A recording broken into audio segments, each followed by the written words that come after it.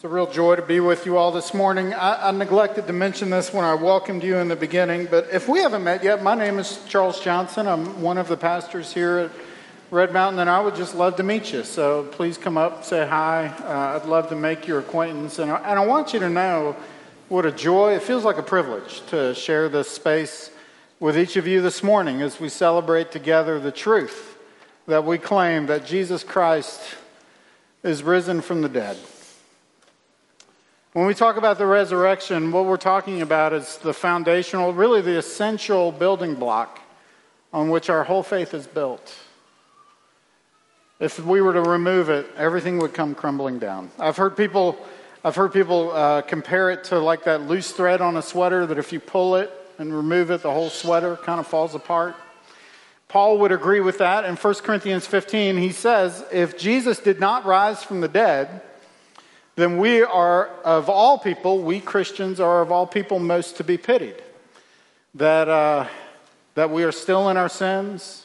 And every exercise of our faith, from what we do in this room to what we do in the world, is all done in vain. But listen, if the resurrection of Jesus really happened, then it represents for us the pivot point of the history of the entire world. And not just the story of the world, but your story too. If the resurrection is true, then resurrection life is the horizon line on which the trajectory of our lives bends toward. And that's the claim of this passage we're looking at this morning. John chapter 20, I'm going to read verses 1 through 18.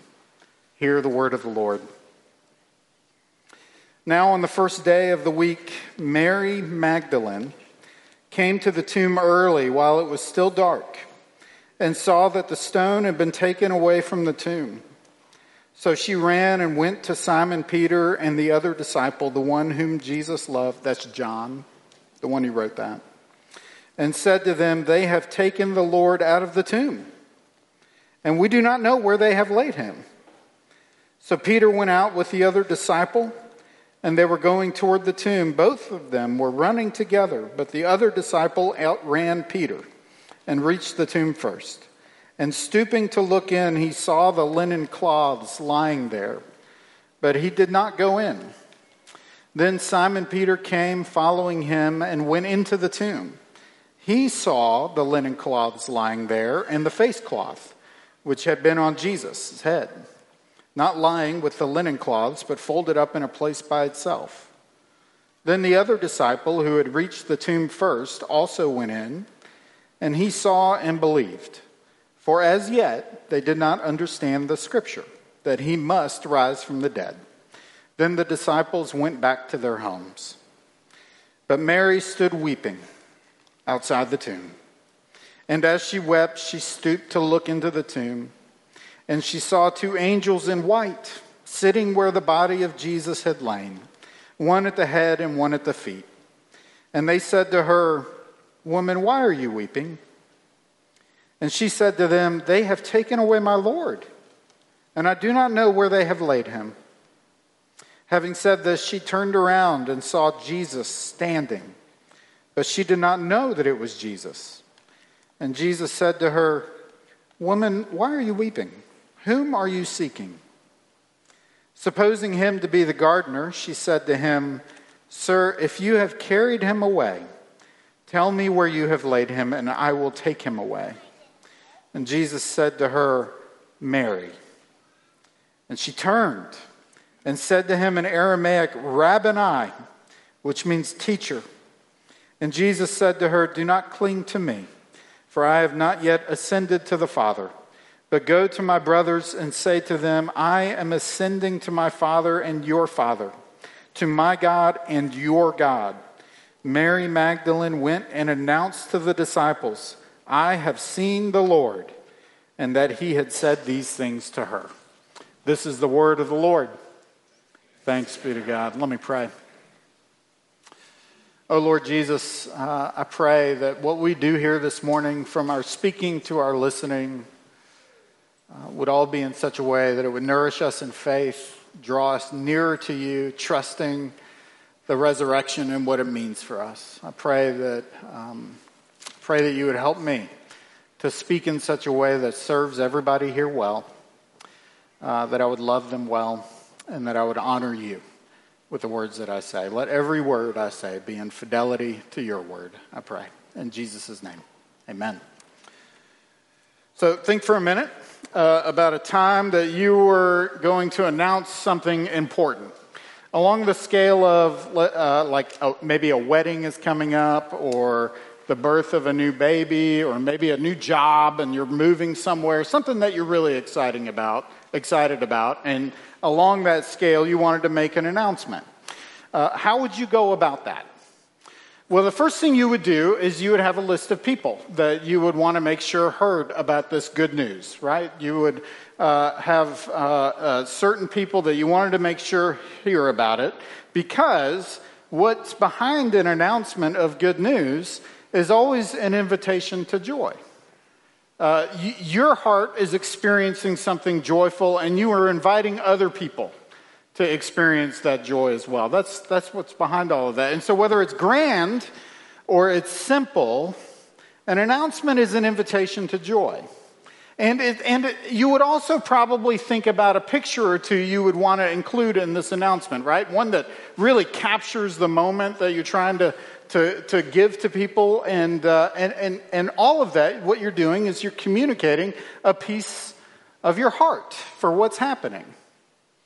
And when we look at this passage, what we see is God is making a grand announcement. And he's telling us something of his joy and inviting us to experience his joy as well. But we also see his heart. Why do I say that? Because if we look at this passage, there is something about this announcement that just feels peculiar to us, doesn't it? Like, if the scope of an announcement given is usually commensurate with the scale of joy that it commands, well, we only have a few people in this story. Other gospel accounts include a few others, but it really is just a handful of people. And when we look at this passage, many of them don't really understand what's going on. If you're announcing good news, you want to articulate something really clearly what's going on. But what we see in this passage is kind of confusing to the people that are there. But I would argue that in every word of this passage, of this story, as we read it, communicates something of Jesus' heart for his people. I think you see it in the context of this announcement. I think you see it in what the announcement reveals. And I think you see it in the responses to the announcement itself. The context, the revelation, and the response. First, the context. The story begins in the dark. Did you notice that? It starts with Mary walking in the dark. Now, whenever John uses darkness or includes darkness in his writing, it's literal, but it's always metaphor. It's symbolic's a better word for that. There's symbolism behind the darkness. And literally, Mary is walking in the dark. It's before the sun had risen. I'm imagining the sky just beginning to brighten up a bit from darkness, and she's walking in shadows toward the tomb after the Sabbath is over to go treat the body of Jesus. But the shadows that she is walking through betray a deeper shadow that follows her as she makes her way to the tomb. And of course, there's the shadow of grief, because Mary loved Jesus dearly. There's been a lot of speculation about who Mary Magdalene is through the years. Much of it borders on ludicrous. But we first meet Mary in Luke chapter 8. And she is healed by Jesus. And then she becomes a follower of Jesus. She loves him. And she follows him. She appears to be a woman of means. She generously made financial provision for Jesus' ministry.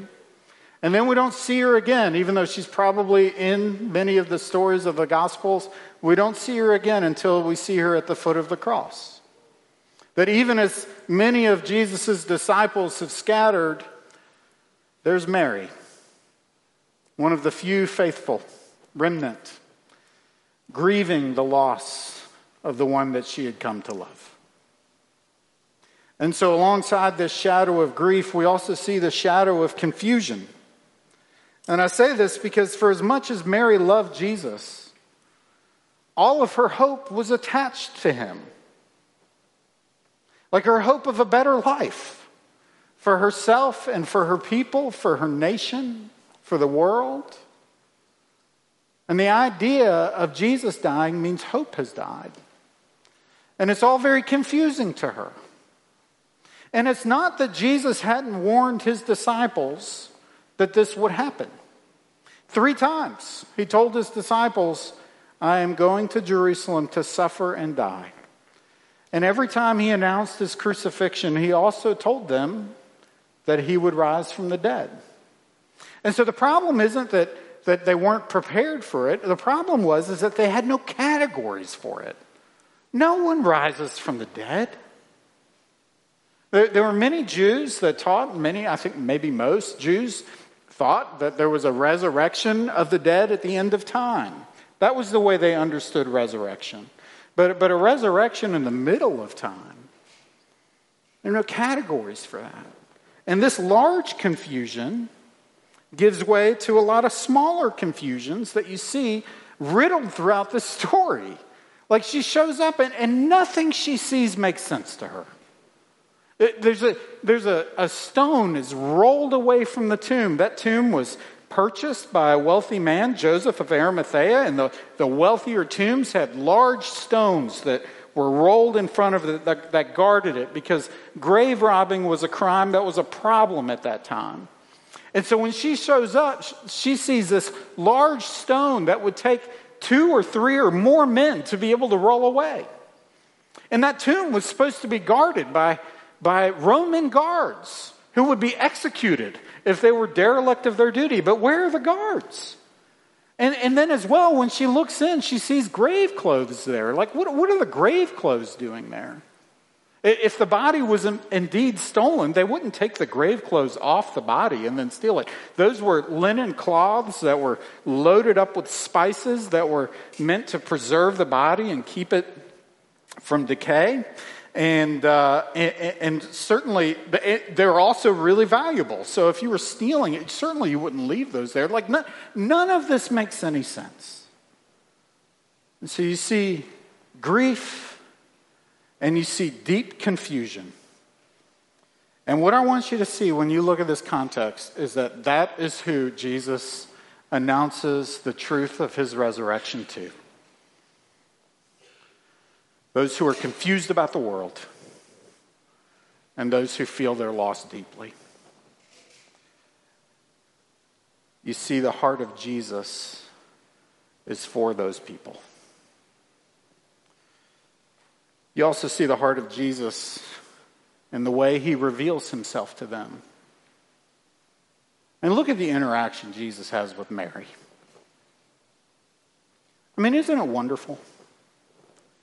It's hard not to love Mary. I would say it's impossible not to love Mary.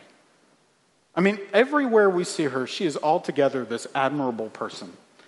And this is set in contrast to what it says Peter and John do. You see Peter and John show up at the tomb. I don't even know if they said anything. Like maybe but they show up and it's kind of like they're looking around and they're thinking, and then they just walk off. Like, like, what's going on here? But Mary shows up, and she is feeling this deeply. And everywhere she goes, she's crying. She's filled with this compassion, and yet she has too small of a view of Jesus.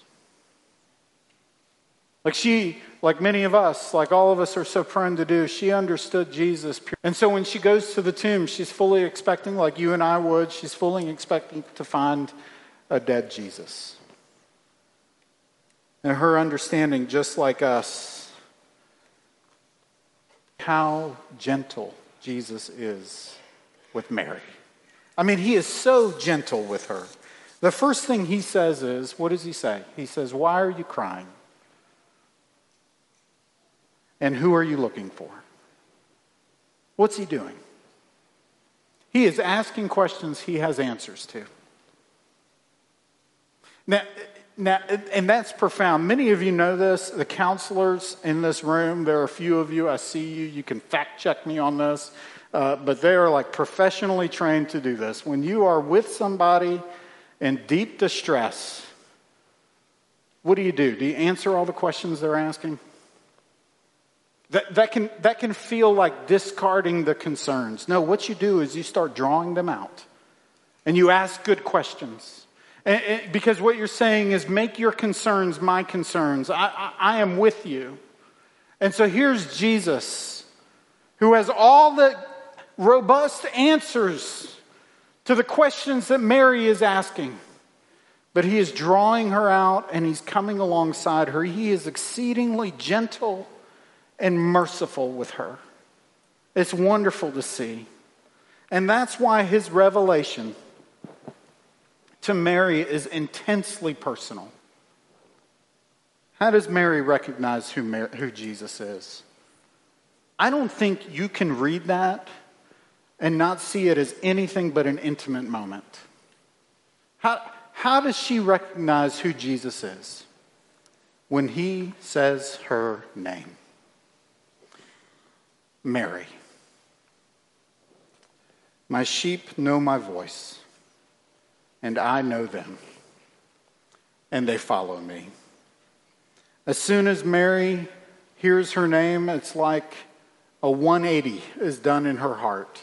She moves from despair to joy in a flash. It's like the interior of her person comes alive again, and her spirit is filled, and she goes to him, and she holds him. And there's some question about what that actually looked like. Did some think, just based on looking at other gospel accounts, there's an account of disciples when they see Jesus falling at his feet. And maybe she fell at his feet and was holding on to his feet. Or maybe she just reacted and went and it's physical. She went and grabbed him and hugged his glorious body. Whatever it was, it's giving us this picture of this physical, personal interaction that Mary has with Jesus. I like to imagine that that she was squeezing him so hard he couldn't breathe. He says, "Don't cling to me." And obviously he had a point to make when he said that, but it was almost like, "You're squeezing me so tight."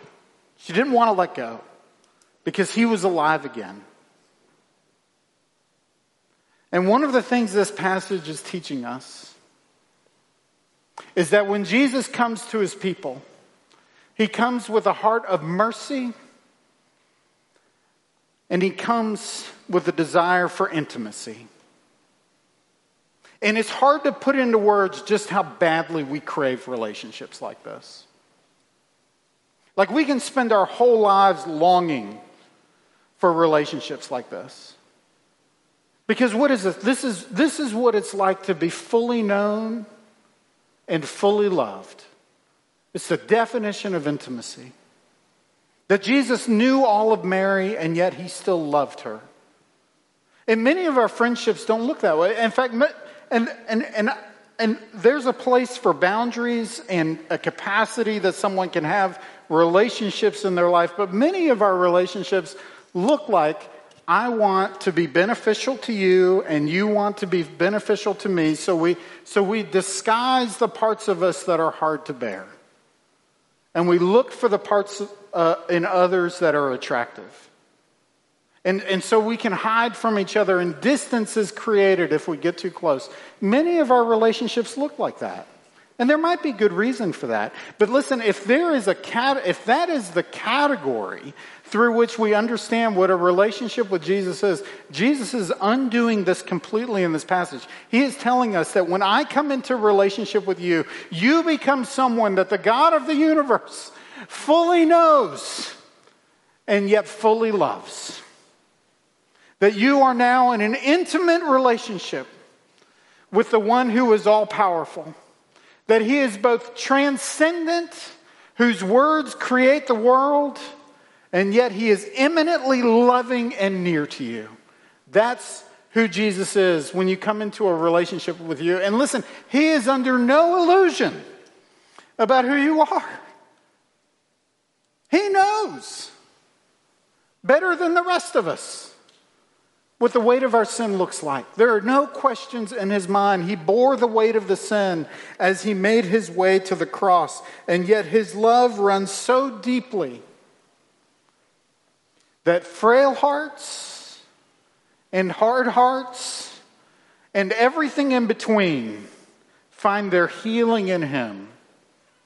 What you are looking at when you are looking at Mary, you are looking at a broken heart that was healed by Jesus. His mercy is more than a match for my heart, which wonders to feel his own hardness depart. If you belong to Jesus by faith, if you look at this resurrection story and believe it's true, what I want you to see is you are looking at somebody who knows you and yet loves you deeply, and there is no part of you that is exempt or hidden from the love of Christ given to you. And the question then becomes, how do you respond to this? Like, where are you on this? The offer behind the resurrection is quite a profound one. Like many religions, the offer behind faith or the practice of faith in a certain way, there's an ethereal type heaven. It's kind of immaterial, often. But the offer of Christ, demonstrated in the physical resurrection of his physical body, is something concrete and real given to you. It's the idea of a new glorious body given to you, of life in a country that you belong in, with family that you love, and flourishing where work won't be toil. That the promise of the resurrection is this stamp on this promise of a future real physical life that's given to you. How do you respond to that? Do you believe it happened?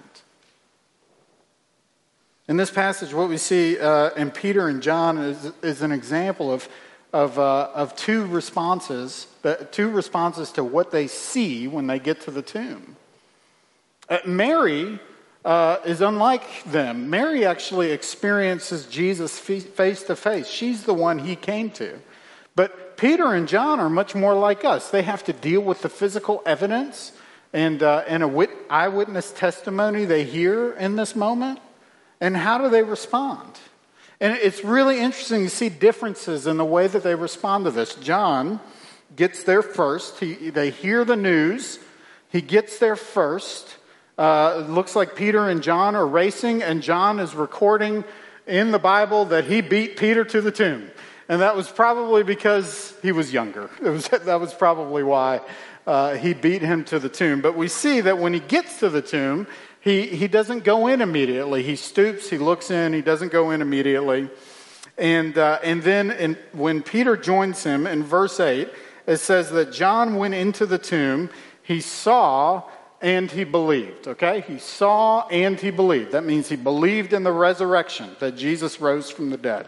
And the Greek word that's used there is really interesting. It uses the word orao, which means he saw with understanding. And that's all it took. This idea that he saw, he understood what happened, and he believed. That's seeing and believing. That was John's response. And then in Peter shows up, and the word that's used there to describe saw is a really interesting one. You'll probably recognize it. It's theoreo. It's the same word you get the word theorize from. It means to observe intently, looking for an explanation. It's kind of a scientific word. What it does is it talks about Peter begins exercising rational thought. What John is saying there is that Peter entered the tomb like a detective. And he walked in and he began looking around and trying to piece together what was so confusing. He sees the stone and the grave clothes and the missing guards, and he's like, okay, what happened here? And he's just trying to piece it all together and figure it all out. And there's not a recording in this passage about where Peter was, where John says he believed when he walked away. John doesn't make mention about where Peter is and how he understood the situation. It just says that he left. They just left and went to their separate homes. But Luke tells us that Peter goes home wondering to himself what had happened. And some believe that maybe Peter knew in that moment, and some believe it came to him later when he met Jesus. But here's the point. Neither of them go to the tomb expecting to find that Jesus had risen from the dead, but both of them left with the seeds of faith that would later go into a strong proclamation of Jesus. Like their whole lives now, after this moment, become completely devoted to telling the world about the risen Lord. And so I want to ask you this. Where are you with this? Do you believe this is true or do you not? The Christian witness would say to you that this is a matter of life and death, where you fall on this issue. At the end of this chapter, John will say, and he's writing really about the whole book, but he's certainly writing about this scene. He says, "These things are written so that you might believe that Jesus is the Christ, the Son of God, and that by believing you may have life in his name." And so I want to speak to two different people here right now. I want to speak to the unconvinced. There are probably some of you here, and I want you to know you are welcome in this place. I love that you're here. But I want to ask you to wrestle with this. If maybe you have, maybe you haven't. But I want to challenge you to wrestle with this issue of if it's possible or even likely or verifiable that Jesus really rose from the dead. This is a critical issue. And some of you know the name Charles Colson. Some of you know him as Chuck Colson. He was a political aide to President Nixon in the early 70s. He was one of the Watergate 7 who was indicted and later landed in jail because of his involvement in the Watergate scandal. But sometime between when Watergate happened and when he went to jail like a year or two later, he actually became a Christian. And he says that it was his involvement with Watergate that actually helped him believe the truth of the resurrection. This is what he said. He said, "I know the resurrection is a fact, and Watergate proved it to me." How? Because 12 men testified they had seen Jesus raised from the dead. And then they proclaimed that truth for 40 years, never once denying it. Every one of them was beaten, tortured, stoned, and put in prison. They would not have endured that if it weren't true. Watergate embroiled 12 of the most powerful men in the world, and they couldn't keep alive for 3 weeks. You're telling me 12 apostles could keep alive for 40 years? Absolutely impossible.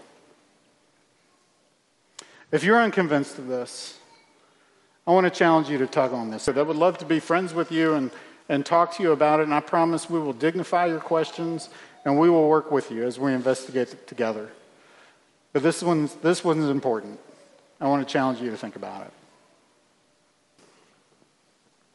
And maybe I'm saying this more to myself than to you, but to those of you who do believe, like we trust the history, but we feel our faith, the strength of our faith, wax and wane as we endure life. Like every day, there are some ups and downs. I want to give you this. This was a comfort to me. It was a story. I found a story that a man named Don Carson told. He's a pastor and a scholar, one of my heroes. And he said this that I'd just like to share with you. And I'm going to close by sharing this with you. But he was talking about the assurance of our faith. And he was talking to us that as we feel our faith intensify and de-intensify, as we feel it really compels us, and at times it feels weak, right? That's what he was speaking about. And he told a fable that was set in Egypt amongst the Israelites when they were they were enslaved in Egypt during the time of the 10 plagues. And so God is moving in dramatic ways against their oppressors. And the night of the 10th plague, he is about to liberate Israel forever, but the angel of death is coming to pass over them. And the two men are Fred and George, because those are perfect Jewish names. And Fred says to George, "Man, are you nervous about tonight?" And George says, What is there to be nervous about? You did everything God told you to do, didn't you? Like, you took the blood of the lamb and you daubed it on the doorposts, and you put the blood of the lamb on the lintel, right? You've prepared the Passover meal. You're packed and ready to go. Are you going to eat the whole thing before you go? Like, you've done what God told you to do. What is there to be nervous about?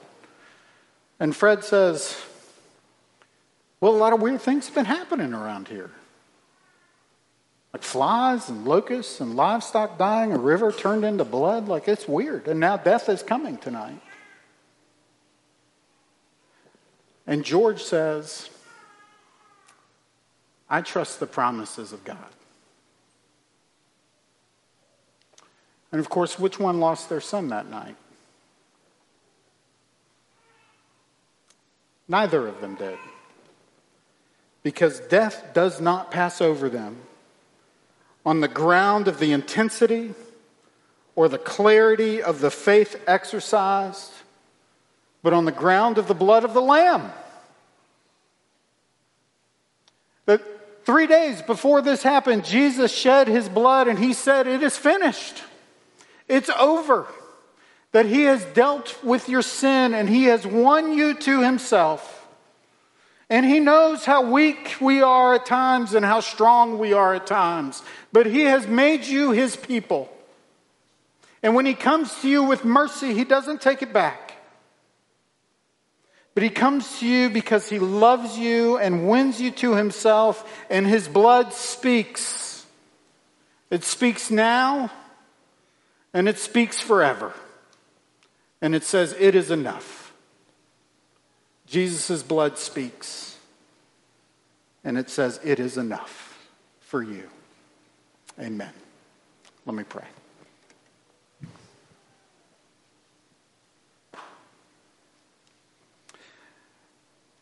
Oh, dear Jesus, I pray that you would give us the sense of wonder that these things are true.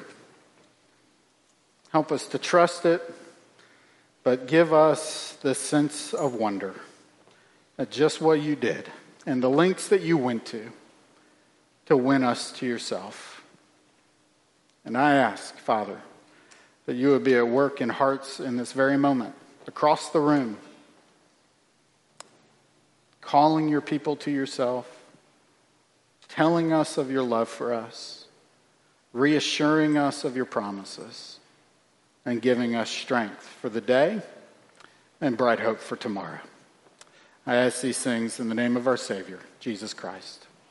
Amen.